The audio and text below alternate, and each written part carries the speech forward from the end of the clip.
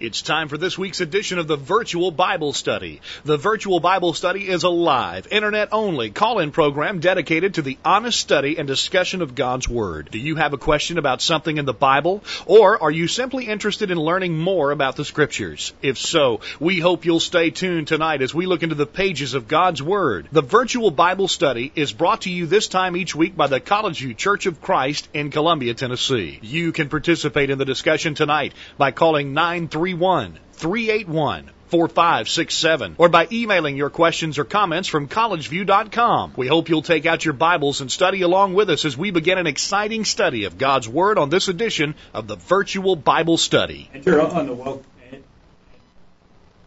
Hello. Testing. Yeah, there we go.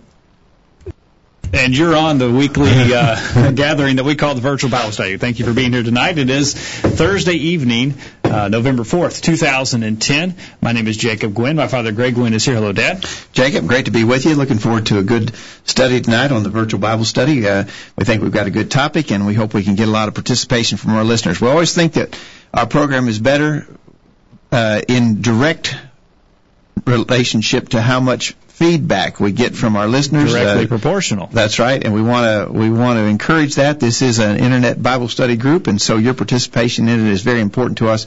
We hope you'll get involved tonight. Tell them how, Jacob. All right, you get in touch three ways with us tonight over the phone, and it's toll-free. We pay the bill, 877-381-4567. You can email us as well at questions@collegeview.com, or you can join in with other listeners in our chat room tonight. If you're watching our video feed, it's not on Ustream anymore. It's there. If you're watching at Ustream, we encourage you to follow the instructions that are on your screen. We have a new video feed. It's located at our website, thevirtualbiblestudy.com. To the right of the video player, if you go to thevirtualbiblestudy.com, there'll be a banner at the top that says Watch Us Live. Click on that. You'll go and you'll see our video. To the right of that, you'll see a chat room, and you can join in with other listeners. You don't have to log on, but you can give us a username if you'd like. It'll be down in the bottom of that chat window where it says Edit Nickname. You can give yourself you can tell us your real name, or you can give us a nickname if you want. You can tell us your location if you want. We would encourage you to get some kind of a username. Just give us a pseudonym or a nickname so that we can keep track of who's making comments there. If you notice, if you just start using it, you get assigned the name guest plus about a 5-digit number, and that's real hard to keep track of. So we would encourage you to you get yourself a nickname of some kind so we know who's talking. All right. Aaron in Houston has done that, I think, as you were speaking. So thank you, Aaron. We appreciate it. To have Aaron there, and we'll look forward to hearing from you as well. Give us a call, send us an email, join in the chat room tonight, as we have an important study tonight, Dad, and this is something I think that a lot of churches are asking themselves. What are some priorities that we ought to set? What are the right priorities for the church? We talk about priorities a lot, Jacob, and rightfully so. And almost always when we're talking about priorities, we're talking about individual priorities, what you as a Christian should be prioritizing, what I should be prioritizing. And that's very important. It can't be diminished. And in fact, Christians who are not thinking along that line, who are not setting goals and priorities for themselves, are almost certainly not getting the job done that God wants them to be doing as His servants. So we need a lot of personal, individual prioritizing, and so we're not diminishing that at all. We've talked about such things in the past on the Virtual Bible Study, and no doubt we'll again in the future.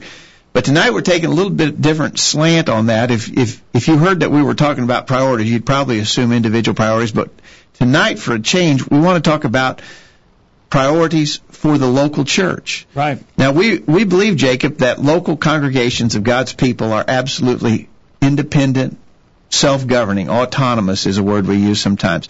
In other words, we believe that in the New Testament there's no hierarchy of structural organization between congregations. In other words, the church here at College View in Columbia, Tennessee does not report to some kind of a state or regional headquarters in Nashville and give them reports, and then they send back instructions as to what we're supposed.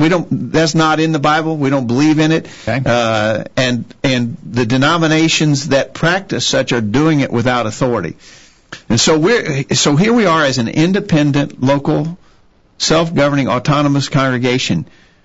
what should be our priorities? How should we prioritize our work as we work together in congregation? That's what we want to talk about tonight. All right, so you're not saying that we're going to just lay out the law and everybody has to follow this, but we're going to go to the Bible. You think the Bible does give us those priorities, and in the order, surprisingly enough, that they should come. Yeah, well, prioritizing suggests by implication that you got to put them in order. All right, by default. You can't have just a spectrum of priorities out there.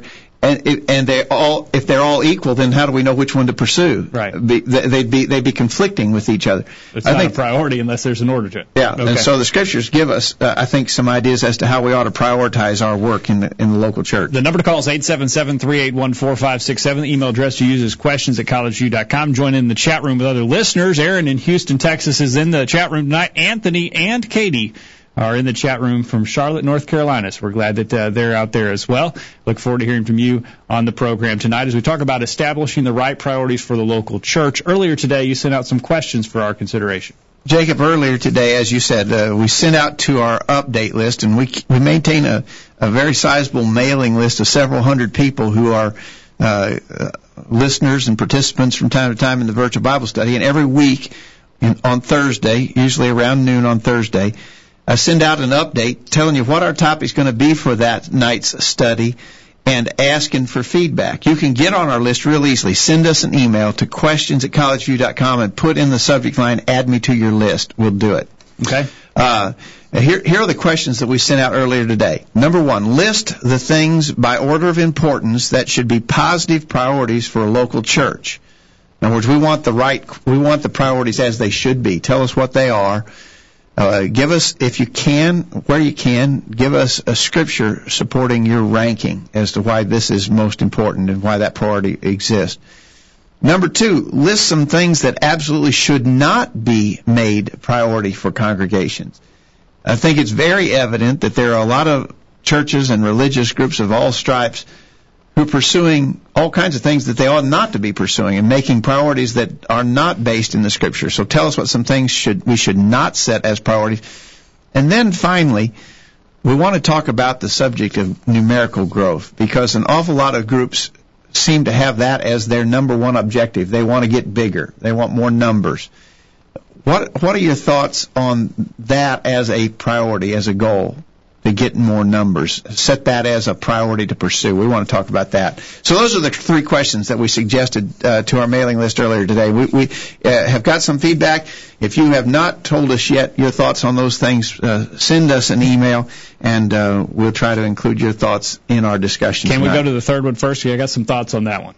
Well, you're going to wait. I think we need to wait. I think we need to establish some of these other things first of all. All right. 877-381-4567. If you'd like to give your fingers a rest tonight and just tell us your comments, we'd appreciate that. Or if you'd like to send them via email, questions@collegeview.com. Join in the chat room tonight. We've also got Danny from Greenville, I think Greenville, Mississippi, if I remember where Danny is correct. And so we look forward to hearing from Danny in the chat room tonight, as well as our other listeners, as we talk about local church priorities. Well, Dad, the Scriptures are very clear about some things that should be priorities in the church, and our listeners have sent in some comments about what they think the Scriptures teach on that subject. Yeah, I would start us out, Jacob, by suggesting that the thing that we have to set as a number one priority in the local church is that we be sound. And when we use the word sound, it is used in the sense of, somebody might be traveling, making a journey, and you get a message they arrived at their destination safe and sound. Everything's well. Everything's the way it ought to be. Okay. They're safe and sound. Or there used to be an expression, and I don't know how legitimate it is anymore. People used to talk about something and say it's sound as a dollar. I don't think the dollar is very sound. That's not the sound that the dollar makes. No. It means it's dependable. It's trustworthy. Okay. It's true to its assignment or that sort of thing. And so I think as Christians in a local congregation, we need to make sure that the church is sound in all ways. And there's several ways that soundness is required. Probably the thing that comes to mind first is the idea of soundness in doctrine. In Titus chapter 1, verse 13, Paul said, rebuke them sharply that they be sound in the faith. And then he said in Titus 2, verse 1, speak thou the things which become sound doctrine. Okay. So soundness in doctrine is very important. Unfortunately, we see a lot of people put no emphasis on that at all, but the Scriptures do. Mm-hmm. We got to be true to God's truth. We got to follow the Word. Sometimes we talk about Bible authority. We need authority for everything we do, and we need to be doing everything just the way God said to do it. A lot of people today think that's very fundamental, or it's a fundamentalist thing to say you've got to be sound in doctrine, and we're too open-minded to be worried about that. Yeah, you're old-fashioned if you suggest such things. Some people, I suppose, have imagined themselves to have become more intellectually enlightened than to be bound by the strict adherence to book, chapter, and verse, and thus saith the Lord. No, that really turns people off if you say book, chapter, and verse. Yeah, but I believe the Bible is telling us we need to be sound in doctrine. Okay. We need to be sound in morals. In other words, if you had a church that was sound, teaching the right truth, but the members of that church had very little concern for their own morality, that would be a worthless combination. Okay. In the book of Revelation, in chapter 2, the Lord Himself says to one of the congregations that He was addressing, I know thy works and charity and service and faith and thy patience and thy works, the last to be more than the first. Notwithstanding, I have a few things against thee, because thou sufferest that woman Jezebel, which calleth herself a prophetess, to teach and to seduce my servants to commit fornication and to eat things sacrificed unto idols. So notice that the church at Thyatira, that's the one he was addressing there, the church at Thyatira, although they had been doing some things well, had not been careful in morality, and the Lord was holding them responsible for that. So they weren't sound in morals. And then I'd suggest at least one more area where we need soundness, and that is in our commitment, our love, our dedication for the Lord. Because also in Revelation 2 to the church at Ephesus, a church which seemed to be doing a pretty good job, he said, I know, chapter 2, verse 2, I know thy works and thy labor and thy patience, and how thou canst not bear them which are evil, and thou hast tried them which say they are apostles and are not, and hast found them liars, and hast borne and hast patience, and for my name's sake hast labored and hast not fainted.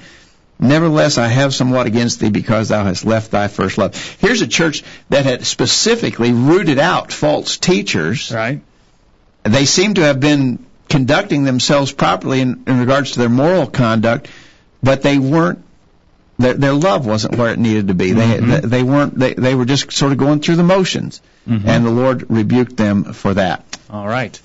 So you have laid out some things that we must be sound in. Not only must we be sound in doctrine, book, chapter, and verse, we've also got to be sound in our morals, the way that we live our life. Again, that ruffles feathers when you claim that today. Oh yeah, if you teach on themes like modesty or dancing or social drinking, in a lot of places they'll just nearly run you out, tar and feather you and run you out. Yes. So, but it's clear that the Lord expects that in churches, and a church needs to take a stand in moral matters. It's very important that we be sound in morality. All right, and not only that, we've got to be sound in doctrine, we've got to be sound in our morals. We've also finally got to be, as you said, sound in our love and our dedication to the Lord. If our heart's not right, you can be sound all day long, it's not going to make a difference. Exactly right. In other words, if we're just going through the motions, Jesus said in Matthew chapter 15, at verse 8, this people draweth nigh to me with their mouth and honoreth me with their lips, but their heart is far from me. He wants our hearts. He wants our devotion to Him with the heart. That's very important. So in all those things, we need soundness, and soundness has to be a priority. I would argue that that's the number one priority. If we want to prioritize things for the church, we got to be sound in these important ways. All right, we're going to take a short break, and then hopefully we'll hear from you on the other side. 877-381. I would argue that that's the number one. 4567, questions at collegeview.com. Don't go anywhere. The Virtual Bible Study continues right after this. Don't touch that mouse. The Virtual Bible Study will be back right after this. I'm Greg Gwynn, a host of the Virtual Bible Study. Thanks for joining us for tonight's program. The Virtual Bible Study is presented weekly by the College View Church of Christ in Columbia, Tennessee. Each week on the Virtual Bible Study, we simply engage in a study of God's Word in an effort to better understand it, better understand how God views us, and better understand what He wants from us in our lives. We're not studying any creeds. We're not studying any books written by men. We're just studying the Bible. And we're trying to study the Bible alone without any of our opinions or wisdom mixed in. We're only interested in what our Creator has revealed to to us in His Word. We realize that we're fallible and cannot direct our own steps. As a result, what we think or feel doesn't really matter. All that matters is what God has said. So that's what the virtual Bible study is all about. It's pretty simple, isn't it? Thanks again for joining us tonight, and we'll hope you'll make plans to join us every Thursday night for the virtual Bible study. I am Nestor Sanchez from Arica, Chile in South America, and I love to listen to the virtual Bible study. And this moment, I invite you to participate in this program too. Gracias. A streaming Bible study. Why didn't I think of that? Now back to the guys. And welcome back to the program tonight. We are glad that you're there, and we look forward to hearing from you over the phone, over the chat room, or over email tonight. Lots of ways for you to participate, and we hope you make participating a priority as we talk about priorities for the local church. That's what we're talking about. We're talking about priorities, but tonight we're talking about priorities for the local church and how we ought to prioritize things. We got some feedback in our email. Chris in Atlanta. Chris is in Atlanta, right, Jacob? Isn't that right? Yes, he is. Atlanta, Georgia. Yeah, Chris in Atlanta says that he says evangelism, ranking things, priorities by order. Evangelism, Matthew 28:19 and 20, of course, the Great Commission. He says, God has chosen us, weak and frail vessels, to spread the gospel. This is an awesome and humbling honor that we should not take lightly. I agree. But this would tie in what we were saying about soundness in doctrine, Jacob. There's no use of us making evangelism a priority if we're not teaching God's truth. If we're just teaching our own opinions or human creeds, then we're wasting our time. Absolutely. So he goes on to suggest edification. We need to build each other up because this world is after our souls. Without each other's support, we have little chance of survival in this world, Hebrews 3:13. We also need to teach others to teach others, 2 Timothy 2:2. There are many other items that could be mentioned here, but a lack of time prevents me from going into depth. Well, edification would be along the lines of what we were saying, soundness in love and dedication. We need to build each other up, that we continue to be strong and dedicated. And then he mentions benevolence. We must take care of one another and demonstrate our love for others. This is how we will be known as followers of Christ, John 13:34 and 35, 1 John 3, verse 17. The early church made taking care of others' needs a priority, Acts 4, verses 32 and following. I think you're exactly right, Chris. We appreciate those thoughts. Okay. Jeff, who is actually behind the controls. He's our engineer tonight. Yes, he is. He has sent in his comments. We'll let him give his priorities, I guess, in person here. Jeff, go ahead. What priorities do you think the local church needs to have? Well, first of all, I believe we need to be involved in teaching the laws, as we are told in Matthew chapter 28, verses 19 through 20, which we know is the Great Commission. Right. Also, the act that is the same verse that Chris in Atlanta, Georgia provided, Jeff. So you didn't cheat, did you? No. Okay, you got that on your own. Go ahead. Also, the act of benevolence. Okay. Acts chapter 11, verses 28 through 30. Okay. And building up our brothers and sisters in Christ, Ephesians chapter 4, verse 12. All right, right Jeff. on, Jeff. Thank you, Jeff, for those comments. We'll let you get the phone there. We got one coming in. We'll appreciate Jeff taking the time to get his thoughts together there, and they echo what Chris has said in Atlanta, Georgia. Wade in Hampshire, Tennessee. Hampshire says 1 Timothy chapter 3, verse 15 calls the church the pillar and support of the truth. This should be our first priority. The others should follow. I think that echoes what you said about being sound. It would be the pillar and ground of the truth. That you're going to be doctrinally sound, and you're going to teach it to others. Teaching normally, however, if need arises, we may have to give aid depending on the tragedy that strikes. I think goals are wonderful, but we shouldn't get caught up in just trying to convert numbers rather than people. And let's save that for the last comment tonight. But Wade says you should make sure you're doctrinally sound, and then you need to teach others. Okay.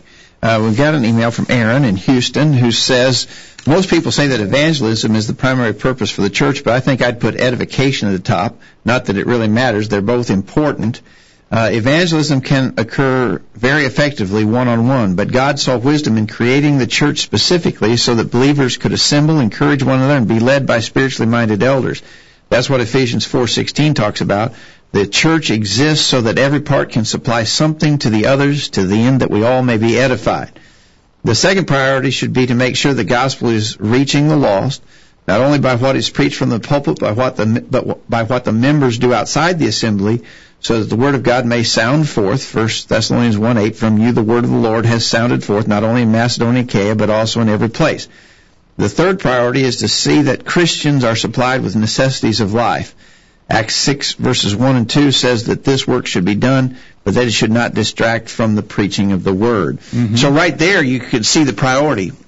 early in the church, there was a priority in preaching and teaching over benevolence. Benevolence was not neglected, but it's clear that they prioritized the preaching of the gospel over the work of benevolence in that specific congregation, under the leadership of inspired apostles, by the way. Okay, excellent points there, and appreciate those tonight. In the chat room tonight, the chat room is busy. Let's take some of the comments there. If you're in the chat room tonight and you'd like to let others know who you are, you can go in the lower left-hand corner of the chat window, and it says Edit Nickname. You don't have to have a username. You can call yourself anything you want. Just type it in there, and you'll show up, and so that your comments we can assign a name with your comments if you'd like.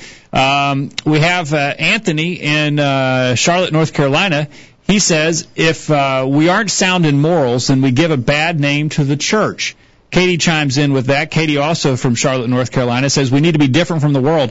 Our morals may look crazy to the world, but we are pleasing God. Anthony responds, you represent Christ. So if we represent Christ and people see that we act of the world, they aren't going to want to be in the church. Certainly, that is the case. Dad, I think probably a lot of times we're not successful in converting the lost, teaching them the gospel, because people don't see any difference in us. Why would they want to do something that results in the same thing that they've got now? They don't see a difference because we're trying to blend in rather than trying to be different.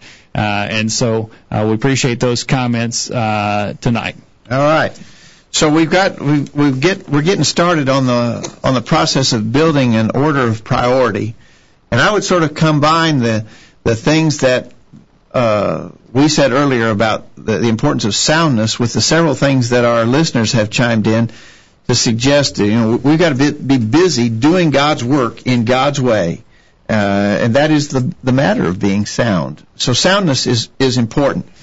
I tell you something that people have not mentioned, and I think that's probably good that they have not mentioned it, and that is the business of making peace a top priority. Okay. Unfortunately, sometimes that happens. People try to make peace a priority, and in doing so, they sacrifice soundness. In other words, explain that to me. Okay. You and I disagree on a matter of doctrine. Okay. In this case, I'm right and you're wrong. Okay, all right. This for the purpose of illustration. In this case, I'm right and you're wrong, but I really would like to get along with you. Okay. And so I'm willing to compromise my stand on a doctrinal issue so that we can get along. Okay. Because you're not inclined to change what you're doing. And so in order, just so we can be at peace, I compromise my stand on a doctrinal issue in order to have peace. You give in a little bit. I give in. I compromise. Okay. And unfortunately, some people do that, and I think that's a huge mistake when it comes to the work of the Lord. In Galatians chapter 2, we have Paul telling about a situation where he went up to the city of Jerusalem. There had been some false teachers coming out of Jerusalem, and they had been teaching a false doctrine. The specific issue under consideration there was the issue of circumcision. And some teachers out of Jerusalem had come out claiming that Gentile converts to Christianity had to be circumcised and keep other aspects of the law, but specifically circumcision was the big, right point of contention. Yes, it was. And Paul knew that wasn't right. Paul was an inspired man. He knew that the Lord wasn't obligating Christians, especially Gentile converts to Christianity, to be circumcised. And so he went to Jerusalem not to have a coming together, to take a vote on the thing or decide the issue. He knew before he went up there what the truth was.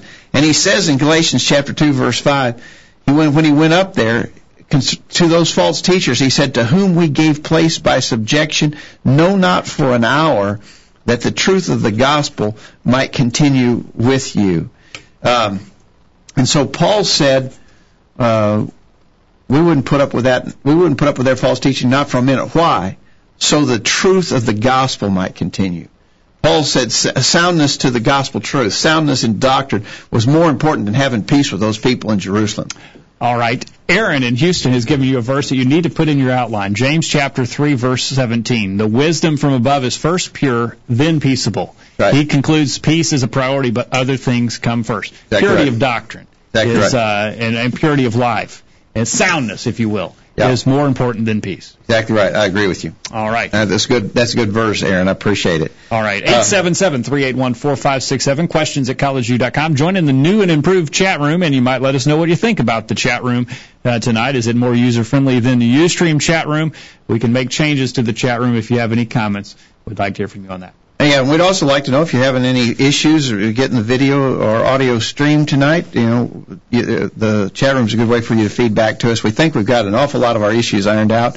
If you're having any problem or if you see something that's not happening right, let us know. Okay. I tell you another thing, Jacob, that sometimes people make. Now, having said that about peace, let's go ahead and talk about peace for a minute. It's not wrong to make peace a priority, just not the top priority. It has to be a priority, and I don't think it's going to happen by accident. Yeah, we've got to work at peace, and the Scriptures tell us that we should have it as a part of our priority structure, just not the top priority.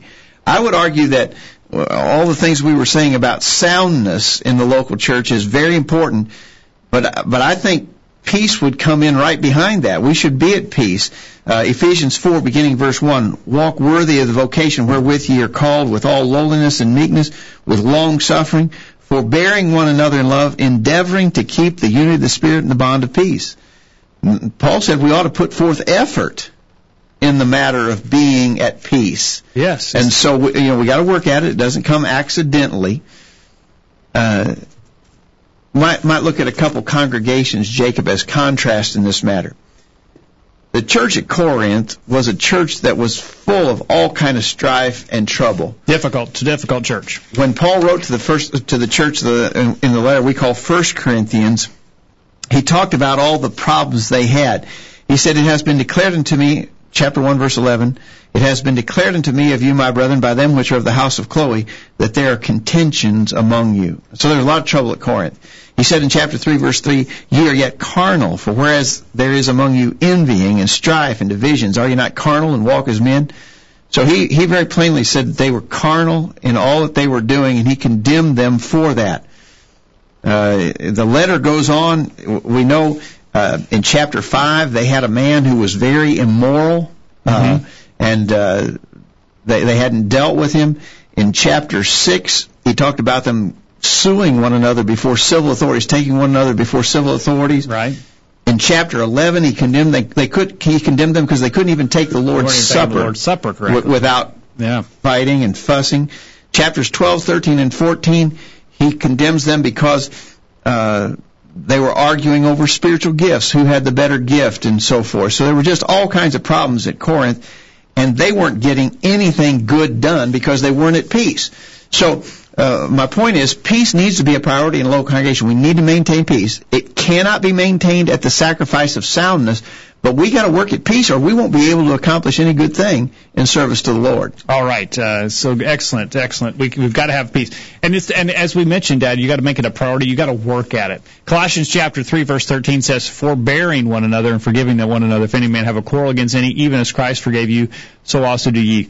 Colossians chapter 3, verse 13 tells us we've got to forbear one another. Forbearing is not a word that you associate with something that is pleasurable, something that's easy, something that you enjoy. Forbearing means it's going to be difficult, it's going to be challenging sometimes for us to get along with our brethren, and that is what we're called to do. You don't say, I'm going to go on vacation and I'm going to forbear the vacation. I'm just going to deal with it. No.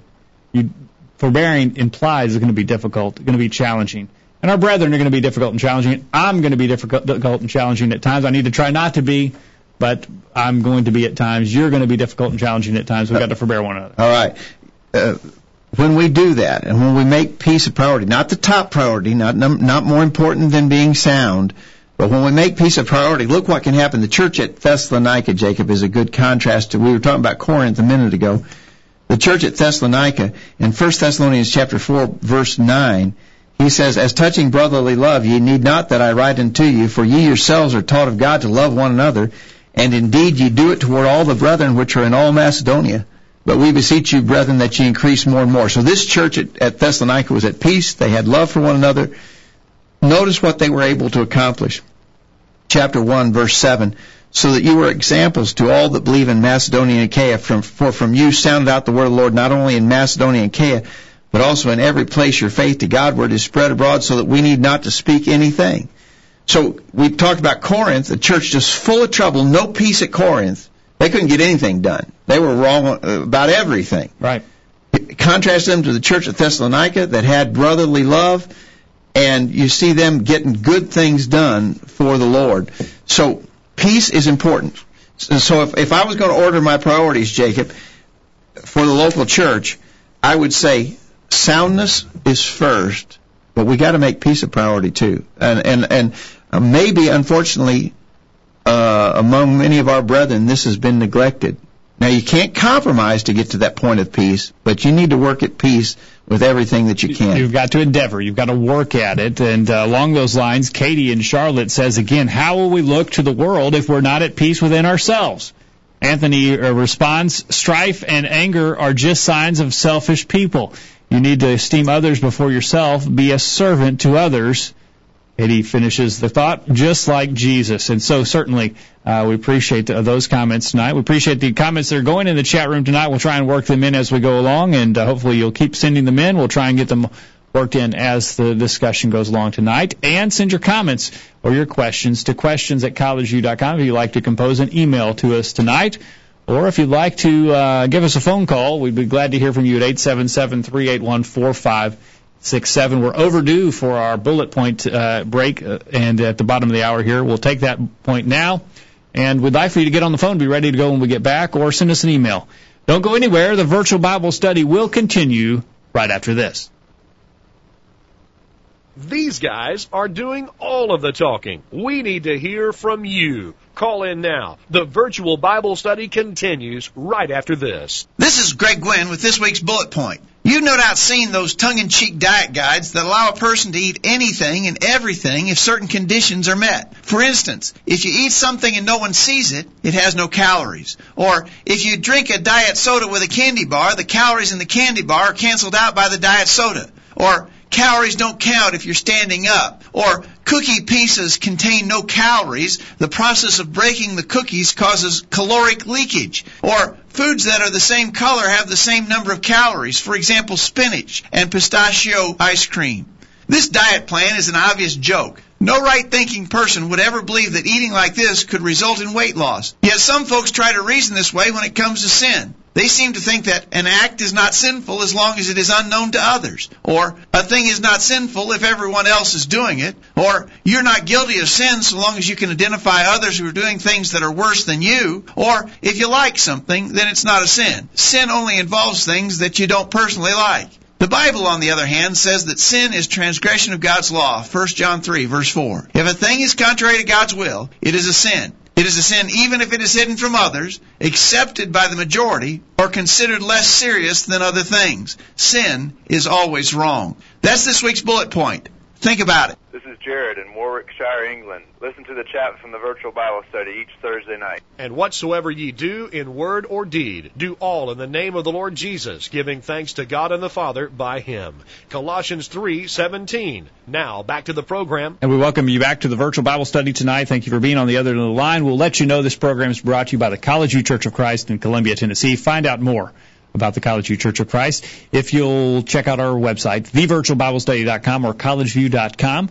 If you have any questions about what we believe, what we practice, or if you have any questions about anything you've heard on this edition of the Virtual Bible Study or previous editions of the Virtual Bible Study, we encourage you to contact us at any time. You can use the same email address and phone number that you use to contact us when we're live. We'd love to hear from you anytime. Just get in touch with us and let us know your thoughts. We're talking about priorities for the local church tonight, Dad. Lots of different priorities that we see in the religious world today. We believe, however, the Scripture does give the church priorities that it needs to pursue, and we're establishing the priorities from the Scriptures tonight, as well as the order that those priorities, the Scripture lays out those. And we talked about at the beginning of the program that soundness has to come first. If we're not sound, it doesn't make any difference what we do, and we really won't be pleasing to God unless we're doctrinally, morally, and in our heart dedicated and pure to the Lord. That's exactly right. We've got to, and several of our listeners suggested evangelism and edification. Of course, those things only work if we're teaching what's true to the lost and to those who are Christians to edify them. In the chat room, ST says, has anyone mentioned the importance of teaching new converts? And Danny says, the Great Commission says, go, teach, baptize, and teach all things. So that is a part of what we need to be doing. That would fall into the things that we have discussed as being necessary. All right.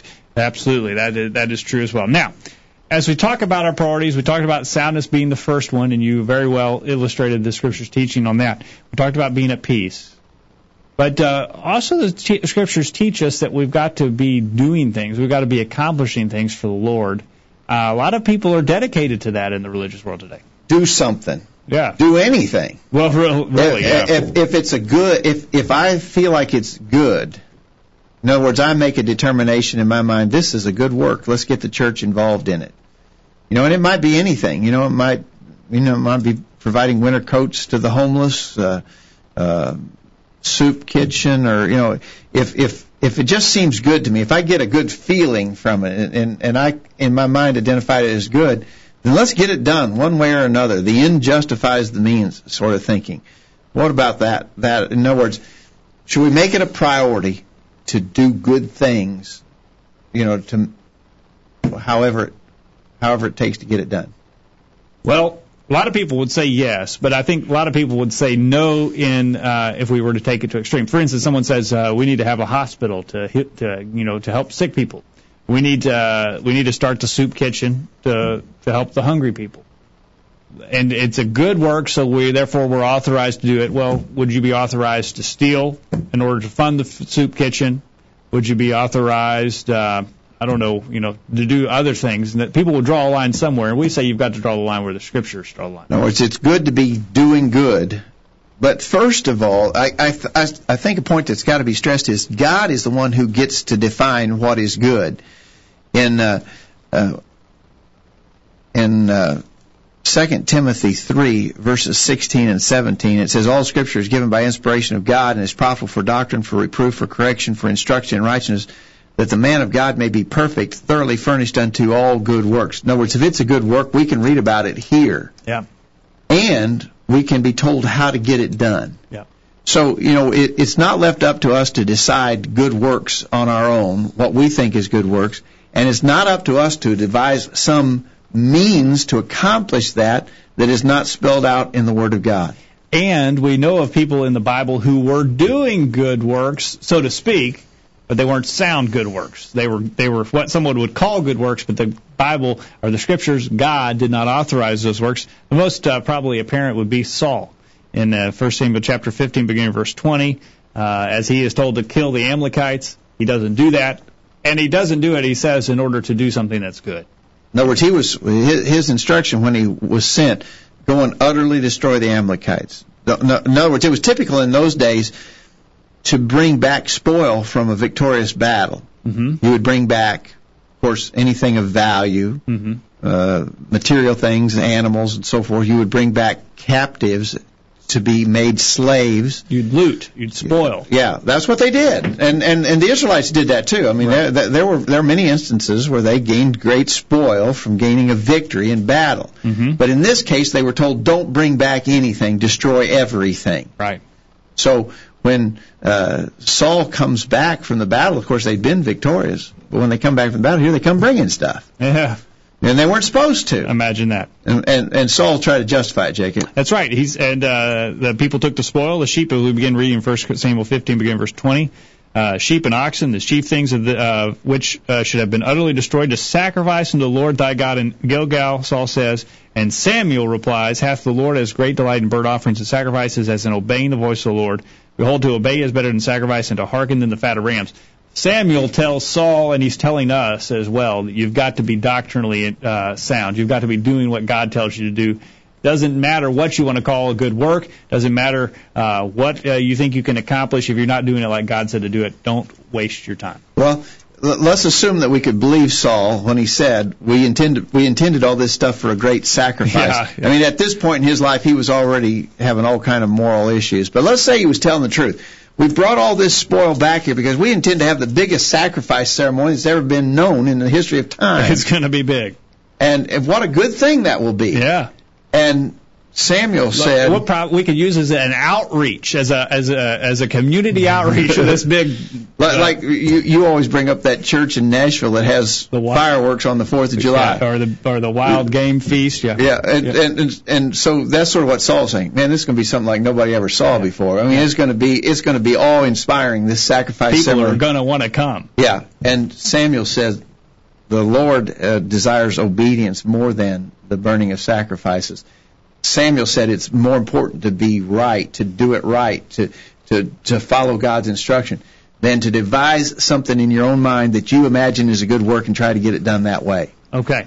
All right. He's not the only example we have, though. Sadly, there are going to be many on the day of judgment who are in the same predicament that Saul was. They did not heed Samuel's instructions. In Matthew chapter 7, beginning verse 22, Jesus describes that day. It's going to be a sad day for some. Many will say to me that day, Lord, Lord, have we not prophesied in thy name, and in thy name cast out devils, in thy name done many wonderful works? Dad, here's some people on the day of judgment says, look at the good works that we've done. Look at all that we've accomplished.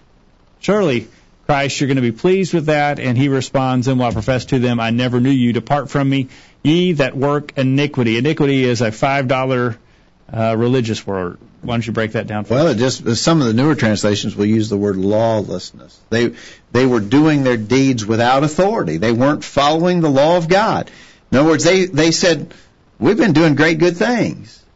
But Jesus said, I never knew you. Depart from me, ye that work iniquity or lawlessness. You're doing your deeds without authority, and it can't be justified. All right, 877-381-4567, questions at collegeu.com, or you can join in the chat room with other listeners tonight if you have comments that you'd like to share with us on the program. And so we appreciate the comments we've gotten so far. We look forward to your comments. We need to work some in from the chat room. Anthony in North Carolina says he references James 1 verse 27. Pure religion and undefiled before God and the Father is this: to visit the fatherless and the widows in their affliction, to keep himself unspotted from the world.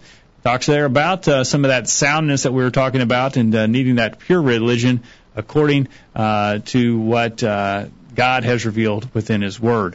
And so we appreciate those comments. We've got Old Man River. I think that's Danny. That is Danny. He references keeping saints and keeping souls as priorities with the election of elders in Acts chapter 11, verse 29. Then the disciples, every man according to his ability, determined to send relief unto the brethren which dwelt in Judea. And so he's referencing there some benevolence that needs to be a priority.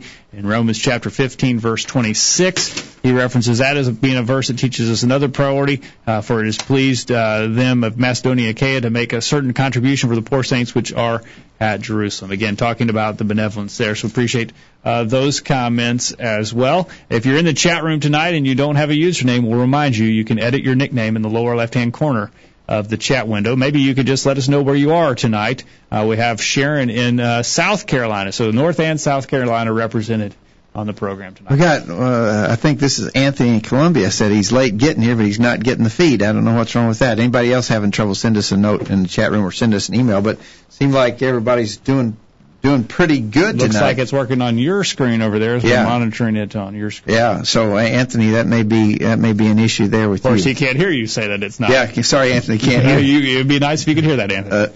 All right, let's go. We're going to run out of time, Jake, if we're not careful. Let's go to the second part of our discussion. What are some things that should not be priorities for a local congregation? Chris in Atlanta says real simply, anything that does not fall under the above three categories. He mentioned edification, evangelism, and benevolence. And if it's not in those categories, it shouldn't be a priority. I would agree with that. I believe those are the authorized areas of work for the local church. So he says anything that's not in those categories would be wrong. But we can't just define those categories any way that we please. And a lot of people are doing that. A lot of people are describing the indoor fireworks that are held on the 4th of July. That's not a joke. That happens in Nashville, Tennessee every year.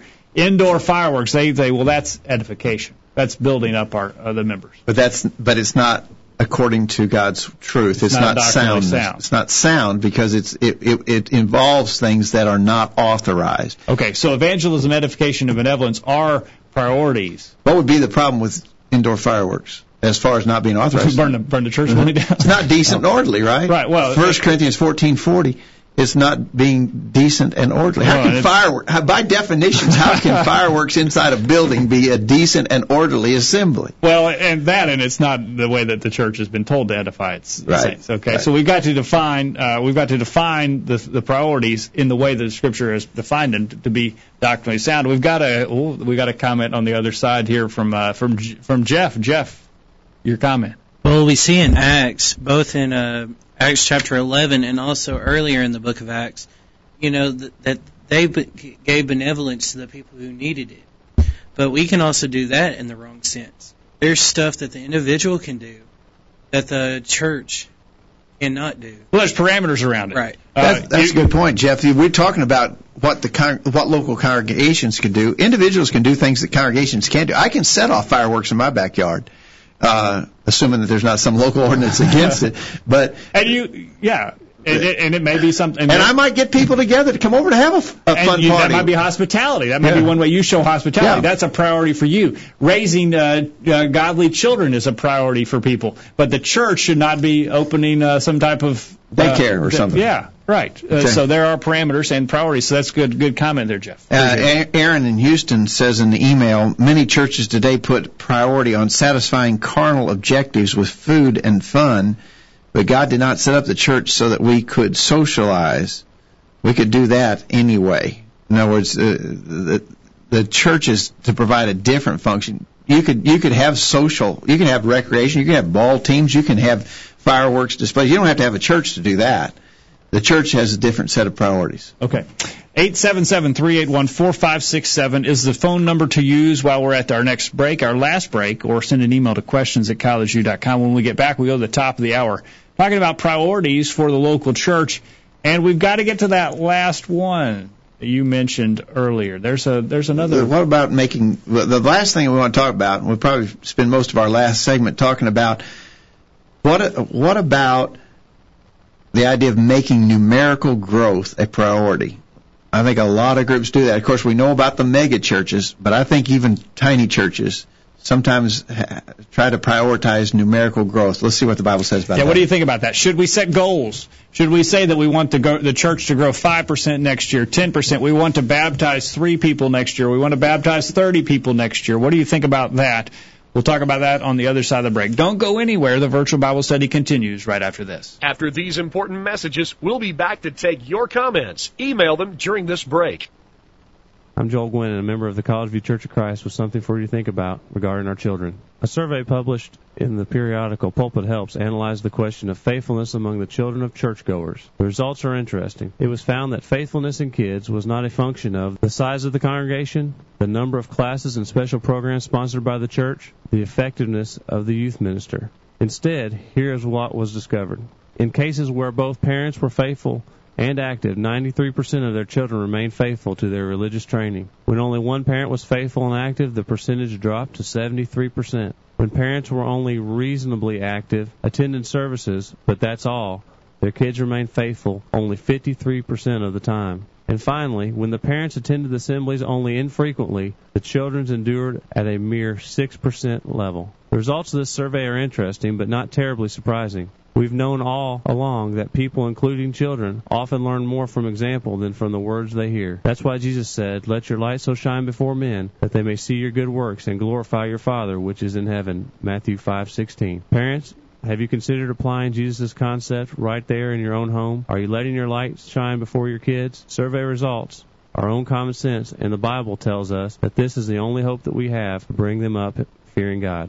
I'm Arthur Haynes from Culleoka, Tennessee, and one of my greatest highlights of the week is to listen to the virtual Bible study. For he hath said, I will never leave thee, nor forsake thee, so that we may boldly say, the Lord is my helper, and I will not fear what man shall do unto me. Hebrews 13, verses 5 and 6. The virtual Bible study continues. And we're back on the virtual Bible study tonight. We appreciate you being on the other end of the line, and we still have time to take your comments. As we talk about priorities for the local church, soundness has to be first. Peace has to be second there, and a close second.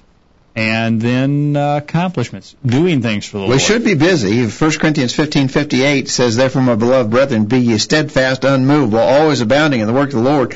For as much as you know that your labor is not in vain in the Lord." We're supposed to be busy, but we've got to be busy the right way. Yes. In Revelation chapter 2, verse 5, remember, the Lord said to the church at Ephesus, "Remember therefore from whence thou art fallen, and repent, and do the first works, or else I will come unto thee quickly, and will remove thy candlestick out of his place, except thou repent." There's works that the Lord expected the church at Ephesus to be doing. There's works that he expects every local congregation to be doing. So we need to be doing things. Yes. But we got to be doing things the right way. All right. And so we can't just do anything that we want, call it a good work, and expect God to be happy about that. We've talked about that on other editions of the Virtual Bible Study. You might check our archives for more discussions along those lines. In the chat room, John in Oklahoma says, according to 1 Timothy 5, there were widows whom the individuals could support that the local church could not support. And he says it shows a clear Bible example of the teaching that what the individual can do, the church cannot necessarily do. Not relevant to our study, but it seems to show a separation between the action of the individual and the work of the church. I think that's true. All right. Good observation, John. All right. And Danny says, be not weary in well-doing. So as we're doing these things, that's a good reminder for us. We can't grow weary. God wants us to keep on keeping on, continue to work for him. We appreciate those comments as well. All right, real quickly here before we run out of time, Jacob, what about this third question we asked? Give your thoughts on the specific goal of numerical growth as a priority for the church. Well, Chris says having a specific goal of numerical growth as a priority is misplaced. Our job is to sow the seed. God's job is to cause the seed to grow. He's obviously there, Jake, making reference to 1 Corinthians 3, verse 6, where Paul said, I planted, Apollos watered, but God gave the increase. Yes. All right. He goes on, we cannot force people to accept the gospel as the parable of the sower teaches.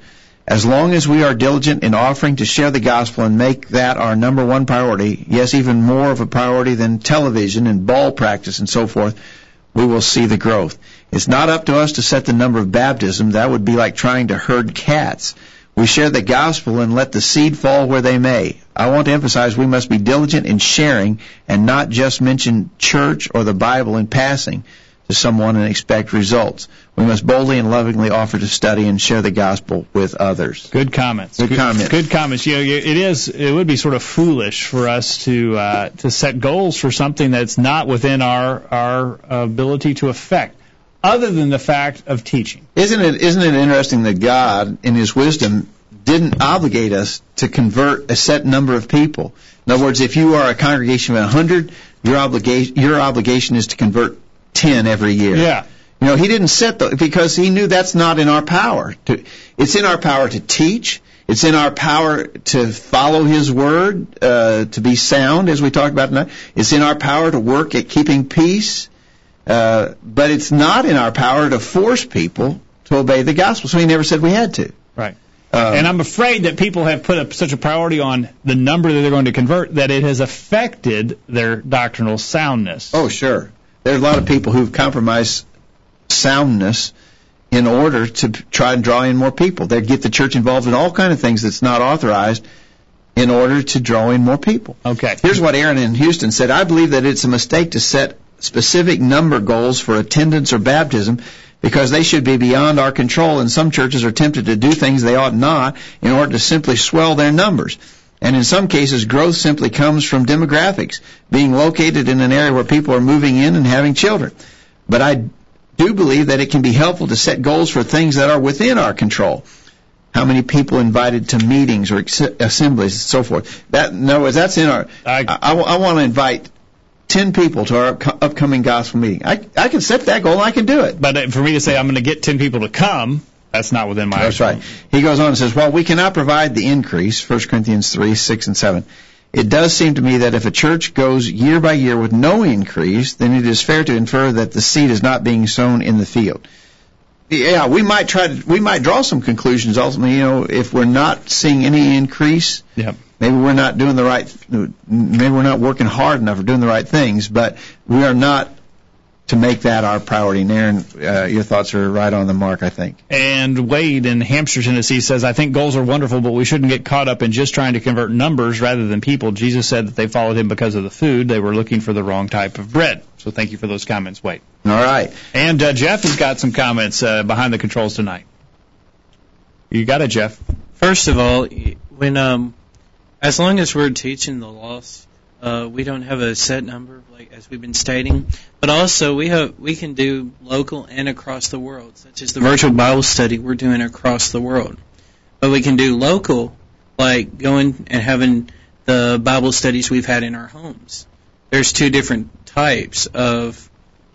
There's two ways we can get around the world. Right. But at least we're doing our part to help. And that is our part. Our part's to get the message out, Jeff. You're right. Exactly right. And also in Acts chapter 2, when we read about 3,000 were saved, we can't expect that nowadays. I mean, that was an extraordinary event for that time because Jesus had just been crucified. That was the start of Christianity. Well, certainly things were different then, but is it impossible for there to be 3,000 souls today, Dad? Or I don't think it's impossible. But it's not up to us. That, as Jeff said, that was a unique situation. We don't read about that any other time in the Bible either. Right. So, yeah. But if we do our work, who knows what could be the result? Right, Jeff, the point is we need to teach, and then however many souls are saved will be beyond our control. Exactly. All right. Thank you, Jeff, for those comments. 877-381-4567. If you call now, you can get on, or you can send your emails to questions@collegeview.com, and we'll ask in the chat room tonight. We've got a good number of listeners there. Let's take a roll call. If you just give us your location, you don't have to be signed in to the chat room, and you don't even have to have a username if you just want to tell us your location tonight, so we can tell where people are around the world. I know we've got Ohio on the line tonight, Edmond, Oklahoma, North and South Carolina, Mississippi. And we've got some in Columbia, Tennessee as well, and the surrounding areas. If you'd like to give us your location in the chat room tonight, we'd appreciate it. And we got a couple of people saying they're having a little trouble getting the feed. I think Anthony in Columbia is having some trouble, and Sharon, she's in South Carolina. She is. And she's having some trouble, she says. Okay. There's John in Edmond, Oklahoma, Danny in Greenville, Mississippi, Aaron in Houston, Texas. Jeff from here in Columbia, right behind our board, running our board for us. There's Anthony in Charlotte, North Carolina. So we got a wide-ranging audience out there. Thanks for joining us. We just got a few minutes left, Jacob. Just a couple of minutes actually. I think it's kind of an interesting example.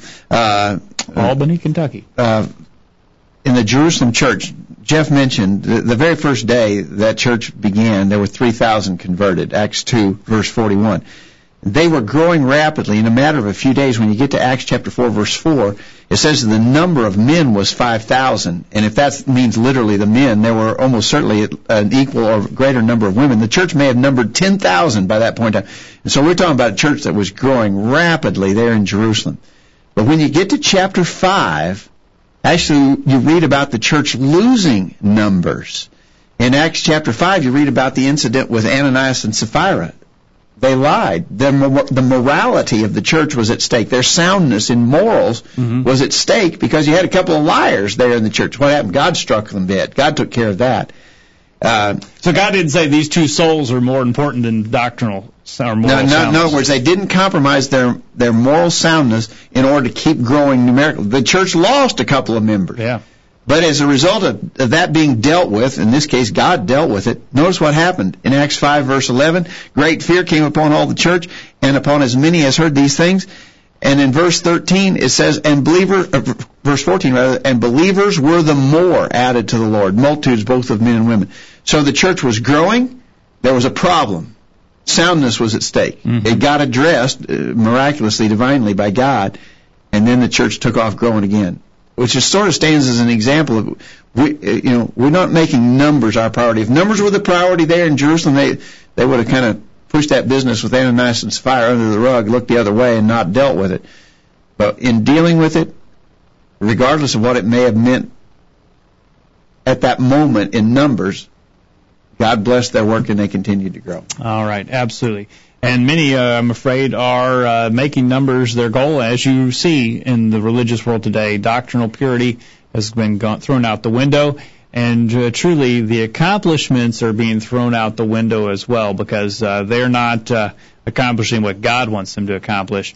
And their peace with God suffers as a result. They may be at peace with themselves, perhaps, but that likely is suffering as well, because they're not maintaining doctrinal soundness. So good things for us to consider tonight. All right, I think a lot of important points, and I do think it's something that churches need to think about what are our specific priorities for the local church. We need to think along those lines. All right, and we have another priority coming up at here at the College View Church of Christ in the coming weeks, gospel meeting.